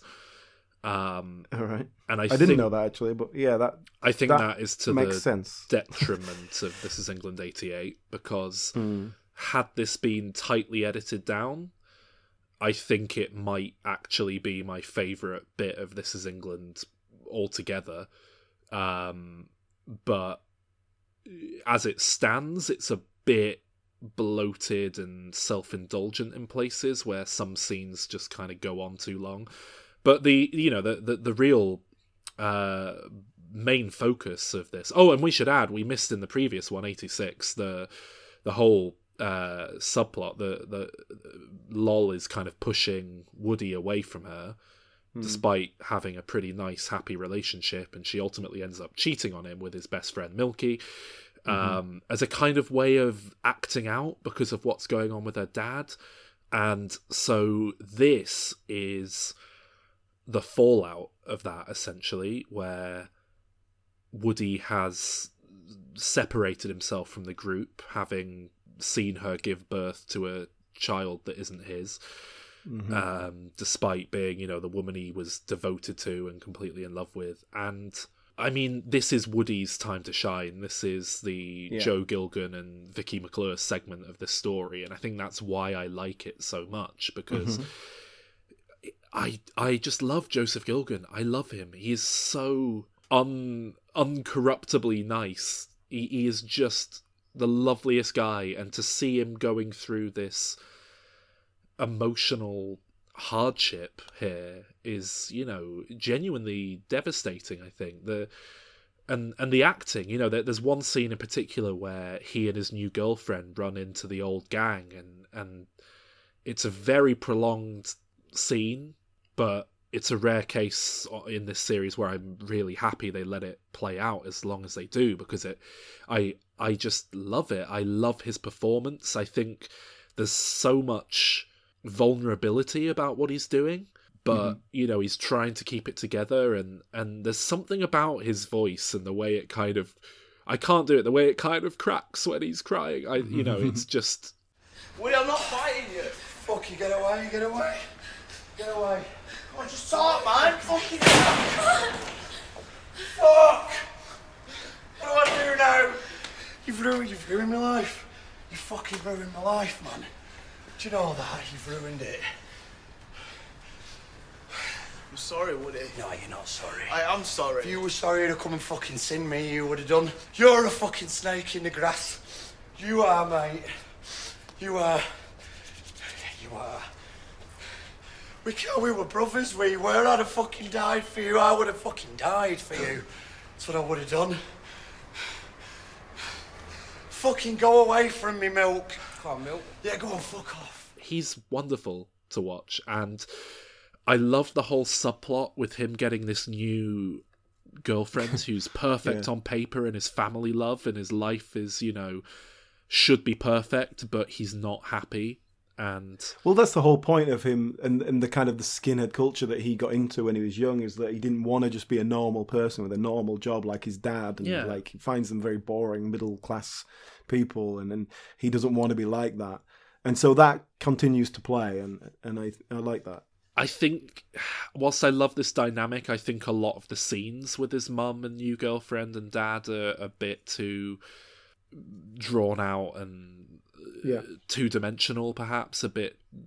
Yeah, I think it makes the point, and then you don't get any further than that. Yeah, I know what you mean. But it's quite funny at times. But yeah, and the emotional depth it leads to, with, you know, ultimately him and Lol coming back together at the end, I just think is you know, wonderful, beautiful, dare I say. I find it very interesting what you said about this being intended as a one-off, because this feels drawn out to me. This feels like it's too long. You can kind of see the working behind the camera, I think, and But no, I think This Is England 88 is very much a victim of not realising that less is more. Same thing that happened to the Hobbit trilogy. Meant to be one thing, turn it into a trilogy.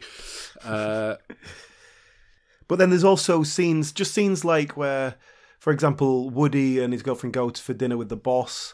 Yeah. It's just that goes on too long. Yeah, and it's like we get the point, he doesn't really like the boss. At most, yeah. And it was in this series, and it does continue in 90, where I start to feel like this feels a bit too much like soap opera. Yeah, I know what you mean. Where it's not focused, it's not tight, and so it just feels like, look, all these people exist and we're telling their stories. Yeah. And I think that's probably the intention. I think that's what they're going for. Yeah. But it just gets this soap opera feel about it, in terms of story, not in terms of the acting and all that, obviously.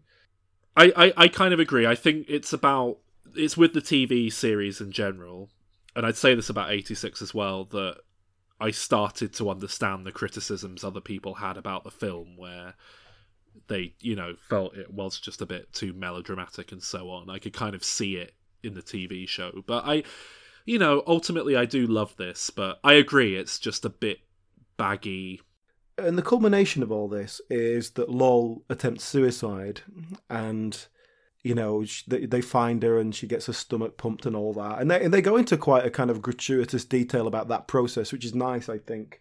But this is precipitated by she's basically being haunted by kind of the memory of her father, and now this was a bit odd because it's not just she's having nightmares; she's literally seeing him and kind of almost communicating with him as a very solid thing, and she obviously knows he's not really there. But it's further than it goes a bit further than post-traumatic stress. It's like she's having schizophrenic hallucinations or something. I must say I'm not a huge fan of all that, because it kind of breaks the realism of the film and the first series to have this kind of artistic way of portraying something in the film. It's like if the film had just had a dream sequence in the middle of it or something. It just tonally doesn't quite feel right. But what ultimately kind of I don't like about that whole thing is the conclusion to it, which is she attempts suicide, and ultimately that solves all her problems because it means she gets Woody back, which I don't particularly like the message of that. But also she's saved by this nurse who takes an interest in her. And there's a sort of suggestion that she's saved by the power of prayer, and I'm not quite sure what it's trying to say. And I don't know. It is this weird kind of incongruous Irish nurse as well, which just feels like a real... I know there's accents from all over, but it's kind of odd to have such a stereotypical kind of stock character. Yeah, it's like, no, really, guys, she is Catholic. Don't worry, she is really exactly. Irish. And it just feels like a half-baked thing. Because even if a character is doing something that I don't agree with personally, I can still get on board with that. Yeah, I know what but you mean. But it just feels like weird kind of religious propaganda dropped in. I don't know what Shane Meadows' beliefs are or anything like that. So I don't know how much of it is just character work or what, but it definitely didn't sit right with me. You're right, actually, and like suicide in films is something that often does rub me the wrong way. So it's kind of odd that it doesn't really bother me here, that it does kind of solve her problems. But I think it's because, to me, This Is England 88 is very much Woody's story. I think he is the protagonist. It's told from his point of view. I think Lol was the protagonist of 86, and that was told from her perspective. So I think that's perhaps why it doesn't really bother me too much here, that it's more an inciting incident that activates him to go and reach out and accept that, the gang are sorry and want to take him back, because he's very much the victim of his own circumstances throughout this as well. He's kind of refusing to engage with them out of pride, I think, out of the fact that they wronged him, and he doesn't want to let them get away with that. And it's very understandable, but there's scenes like the one where he looks into the pub through the window on his bike, and you always get the sense that he could go and hang out with them. I think they specifically say as much. And he doesn't want to. Yeah, well, the problem is that he sees Milky there, and it's like, well, I can't forgive him, so if they've chosen him over me, then fuck them, right? Yeah. Which is fair enough, right? And that is the sort of thing in groups of friends, if a relationship fractures, it can throw off the whole dynamic. I think it's totally relatable. Yeah, completely. But also, probably the best moment in the whole thing for me is when Trevor comes and knocks on his door Christmas Day, and she tells him that Lol's... Oh my God. His reaction, that moment of his response to it, just the perfect, incredible absolutely perfect acting. I don't know how he does it, but yeah, it's... Because it's such an odd... It's not the obvious way to play it. I don't know, if I was an actor approaching that scene, I think I would think, well, you can't go too big and obvious up front because it'll seem insincere and fake and melodramatic.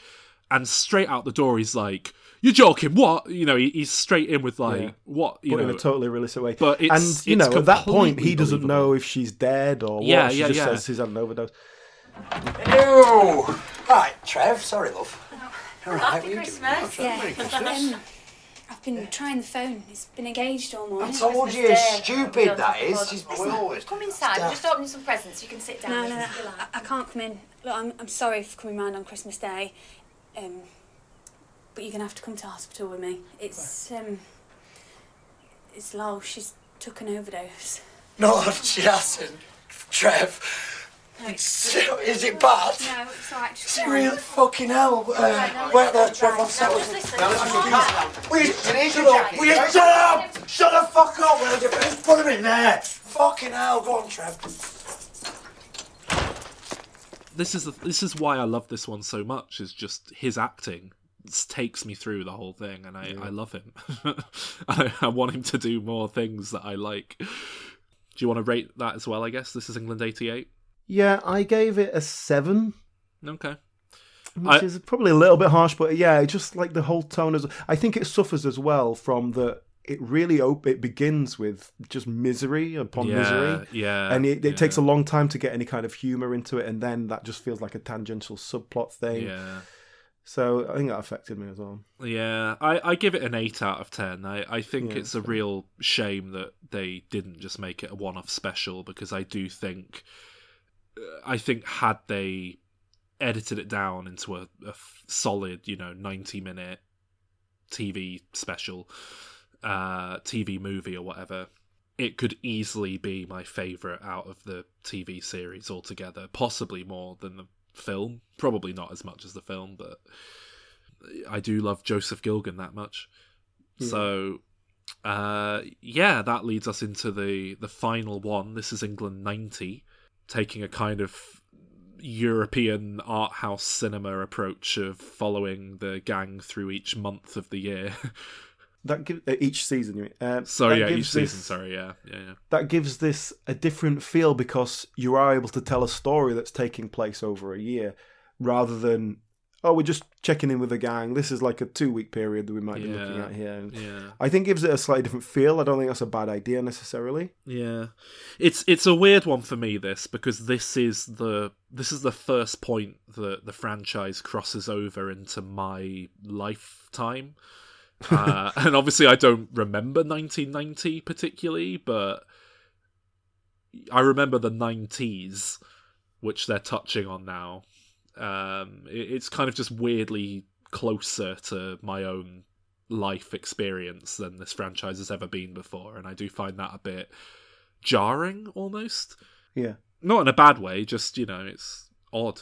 Yeah, and they make a sort of distinct change with the culture, the music, and the clothing and stuff like that, and it feels a little bit forced, especially with the likes of kind of, they go to a rave and they go to like it's like the Stone Roses are playing on Happy Mondays. It's like they did the same thing for every instance we've had of these characters. 86 was all the fashion on the costumes had all changed from the movie. Then again into 88, and now Woody's a mod and all this sort of stuff.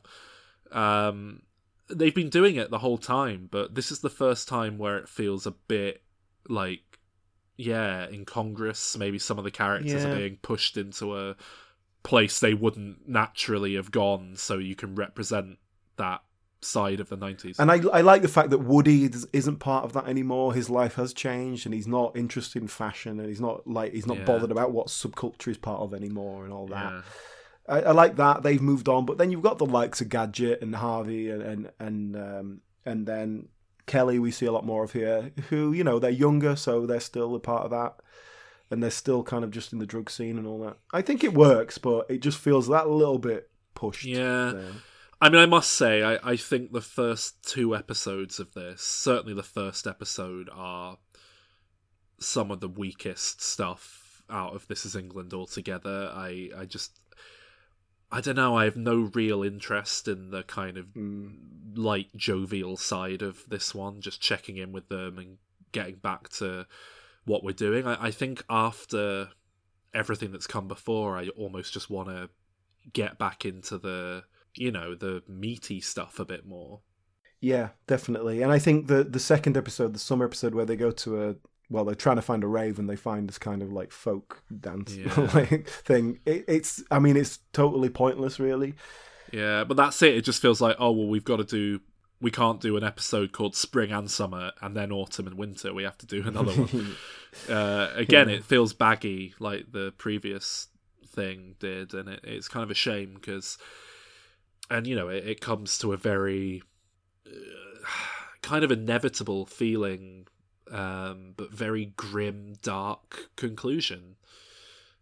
Again, I don't know. There's something to be said for Stephen Graham, but you know, basically the conclusion is that Milky's family get wind that he's out of prison and have sworn revenge on him for putting their relative in a hospital bed where he only just pulled through and didn't die, and decide they're going to go and kill him. And there's this, you know, horrible drawn out sequence where Milky kind of takes him away to a cafe, and you know something's coming, and he kind of has this redemptive moment with Milky, and it's really like upsetting because, you know, you can tell Milky wants to forgive him and let him have that redemption, but he's kind of in too deep. I really like that. From Milky, like the way that's played, it's quite underplayed, really. It's quite subtle because he never says, "Oh, I wish I didn't have to do this." He never quite says that, but it's like, yeah, it's out of his hands. It's he wants to forgive. Yeah, and there is a sort of significance to it all because what he's done is quite a cold, calculated act of revenge, even if it's not with his own hands. And there's something more malignant about that, something more evil about that than what Combo did, which completely. Was in the moment and a moment of passion. And you could certainly argue that Combo is more dangerous. You wouldn't want to hang out with him. But what Milky does is so much colder. And even there's grey area there because, you know, he obviously doesn't want to do it, but. And I think Stephen Graham's performance is heartbreaking at the end. You know, when that, I have to say there are very few moments in film and TV that have like really stayed with me, that have like disturbed me. And two of them involve Thomas Turgoose as a side character, so I don't know what that's about.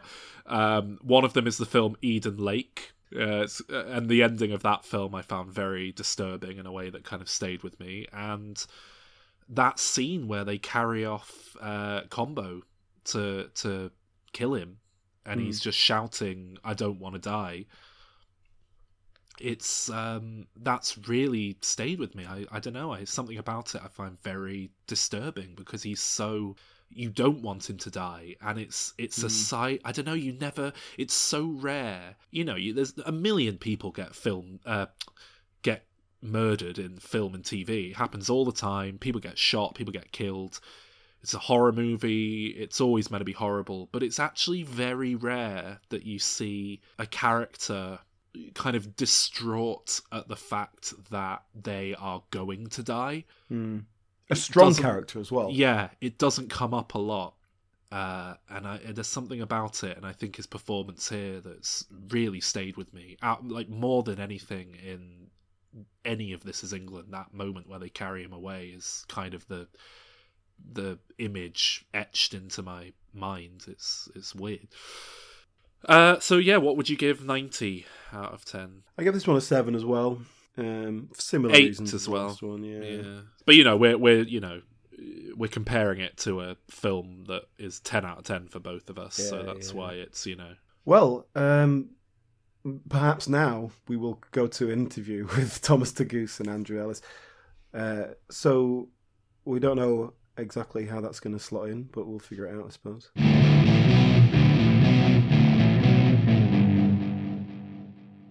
You guys both do a podcast, which is a very good podcast, actually. By the way, I've listened to it. Cheers, Overrated mate. Everything. That's the one. He's not saying the podcast's overrated. That's the name of it. I do genuinely recommend that to our listeners. I know I've mentioned podcasts that people do on the show before, but This is a sincere recommendation. This one's actually good. I'm not just saying it. Can we pay you by PayPal? But yeah, the premise is you have people on to chat about what they think is overrated, isn't it? And I mean, it's quite a loose premise. I think it just similar to this. That's a nice idea. It's kind of like a Room 101 thing, isn't it? You pick something you don't like and then moan about it for an hour. I've got the 5 highest rated movies on IMDb here, and I was just wondering if you guys feel any of these are overrated. Go on. 12 Angry Men. Have you seen that one? That's number 5. Never seen it. Seen it. I bet I've not seen most of these. Yeah, I bet you're the same. Go on. Number 4, The Dark Knight. Love it. Love it. Yeah. Thought it was great. I love it, but what does my head in is when people say it's the best, like that series is the best Batman series, and it is. But the old Batmans, the Tim Burton ones, were really good in their own way, I guess, as well. Yeah. I would say they were, different films, but good in their own way. Films, yeah, I love the old animated series. I think the more I think about it, I think that's my Joker. I think anyway. But yeah, Mark Hamill. I must say, as much as I like The Dark Knight, I do think it's overrated as well. Yeah, because people seem to talk about it as if it's the greatest film ever made. And I love it to pieces. I'm not quite convinced by that. 4th best film of all time. I don't know. All right, number 2 and 3, The Godfather and The Godfather Part 2. I've not seen them. Yeah, I've seen them, and they're great films. I only probably watched them about 4 or 5 years ago. Yeah, they're good, and I don't know. I think it's hard to judge films like that now because films sort of made back then, you could spend, say, 20 minutes on one scene. You can't do that now. People haven't got the attention span. And even myself as a film lover, I find when I watch films like that, even The Irishman, brilliant film, and done in that way where, they do spend kind of 10 minutes on one scene. Yeah. I'm no matter how good it is, and it is great, I'm still kind of reaching for my phone because I'm a stupid dumb millennial, and that's just my kind of comfort now. But yeah, great films though, great films. But yeah, I don't know. I wouldn't say they're overrated, I guess. See, I think my attention span is completely gone now. I just can't get through. Yeah, that's it. It's TikTok's destroyed it. Yeah, bloody TikTok. Yeah, all the kids watching their 1-minute videos. Exactly. I think the most controversial episode of this podcast that we've done is probably our Godfather episode because we pretty much came down on the side of they're not that great.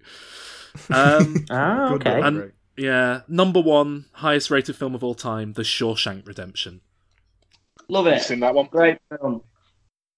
Yeah, seen it. Good film. Great film. Yeah, I wouldn't say that's overrated. I wouldn't say it's the greatest film ever made.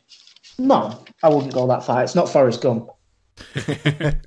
That's just kind of like, that's a preference thing. That's like saying, do you like a Bounty or do you not like a Bounty? Or what's better, than a Mars bar or a fucking Snickers? It's what you like, what you want to watch. It would be the best film in the world ever made to somebody, and I can appreciate that. Whereas, it's kind of just a preference thing, isn't it? Yeah. I love Shawshank Redemption. I think I reckon that's so high because it's so. There's very few people who are going to hate that film. Like it's just kind of it's a nice, easy watch for the most part. Yeah, definitely. What would you guys say is the most overrated film then? Not on that list, just in general. Ever. Oh my god. We did do this with The Godfather. Godfather Part 2 for me is definitely, I just don't think it's particularly good at all. I also have got a real dislike for Blade Runner as well, which is obviously generally well loved. Yeah, we've done Blade Runner. Yeah, I know. I don't remember you. Well I know you didn't like it, did you? You're right. I guess I'm not a big fan of. I don't even know. I'm not a huge fan of David Lynch stuff, but that is very much a kind of matter of taste, though. As well. I was going to say that's just that I'm just not on board with what he's trying to do there. Like he's doing it. It's just not for me. I don't know. It's a hard one, isn't it? Because it depends. I tried looking up a.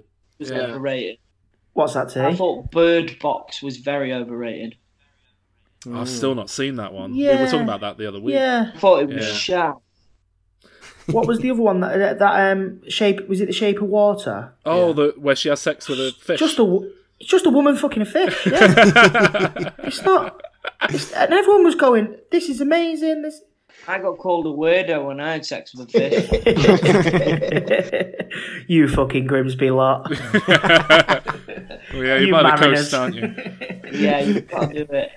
Have you got anything else, Alan, that you want to... No, I don't want to overstay our welcome here, guys. Yeah. I'm very thankful that you've given us all this time. Yeah, thanks so much, no, guys. You're all right, lads. It's not like we're doing anything else. Do you want to do a plug for your podcast? We'll in your own words, and we can drop that in. I'm Thomas Turgoose. Carry on. You're supposed to go, and I'm Andy Ellis. All right, okay, let's do it. I'm Thomas Turgoose. And I'm Andy Ellis. We are Overrated Everything. So listen, it's great. Really good. It's going to be on YouTube soon as well. That was slick, very smooth. You can tell how closely you guys work together.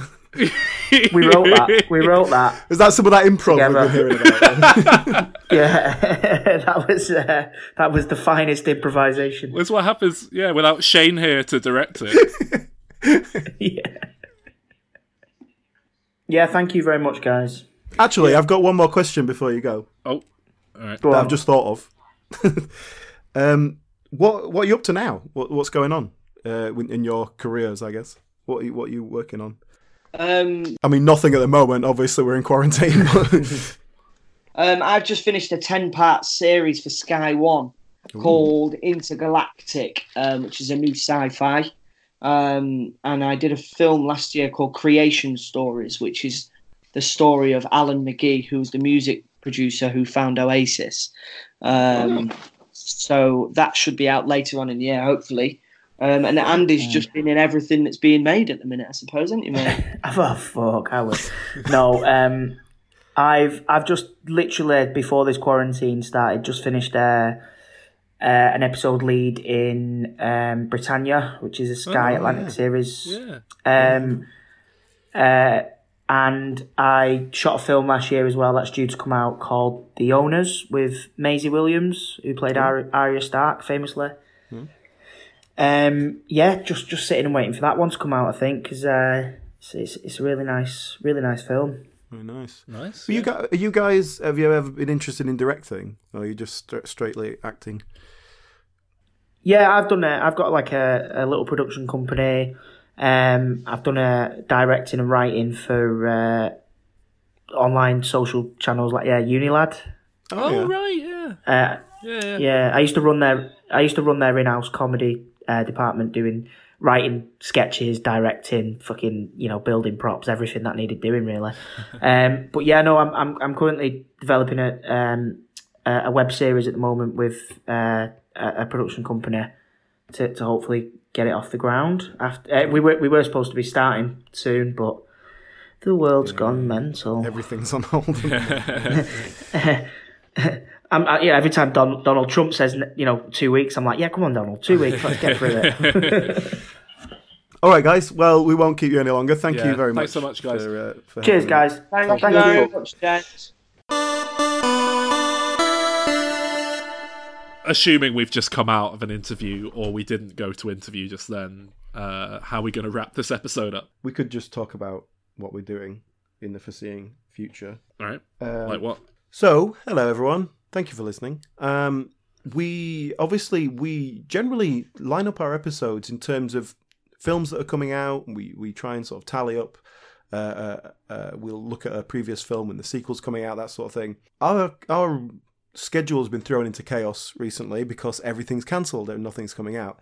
And so we find ourselves in a bit of a we can do whatever the fuck we want kind of situation. So we're hoping in the coming next few months, or probably it'll be months before cinema sort of gets back on track. Yeah. We've got freedom to do what we want, but like with that comes a lot of options. So we have put up a Patreon vote.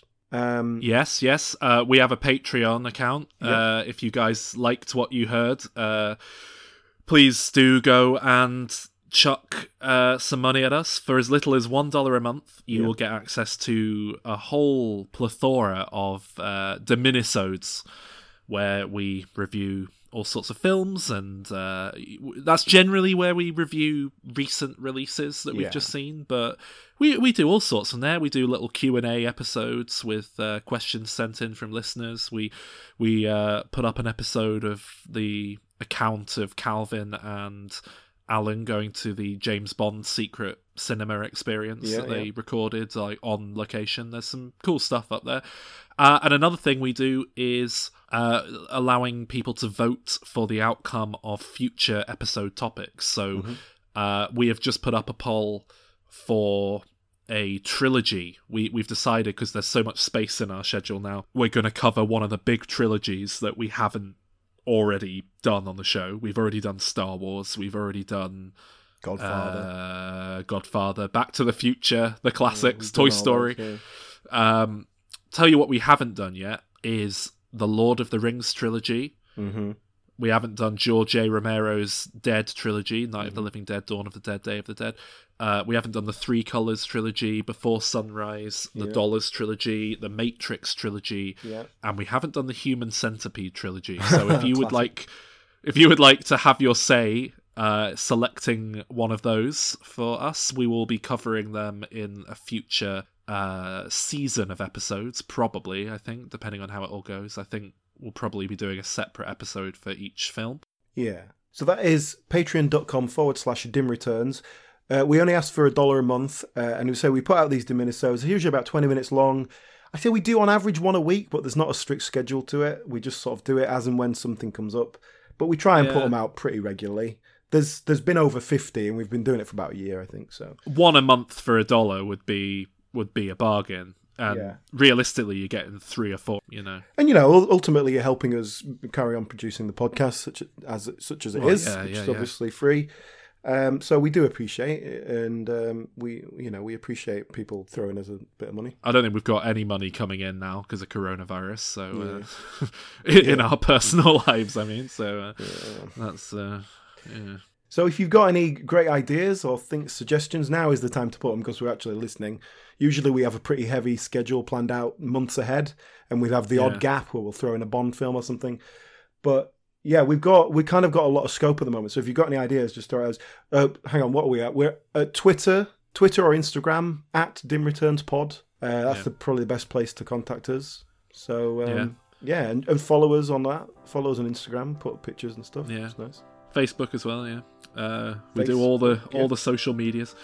Because we were going to be doing Black Widow next week, but that's obviously not coming out now. We were going to be doing Scooby-Doo for Scoob, but that's been delayed.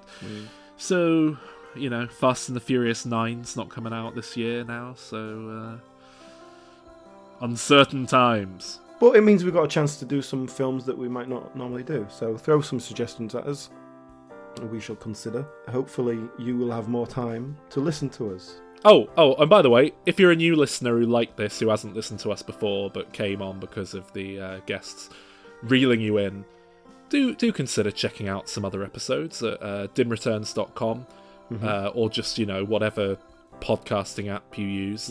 We're on all the big ones. This is episode 202, so we've got quite a significant back catalogue of things. You'll definitely be able to find something that you've seen and are interested in back there. Yeah. So, check it out. We're normally a lot funnier than this, but it was a serious film. All right. Okay. See you next week. Bye.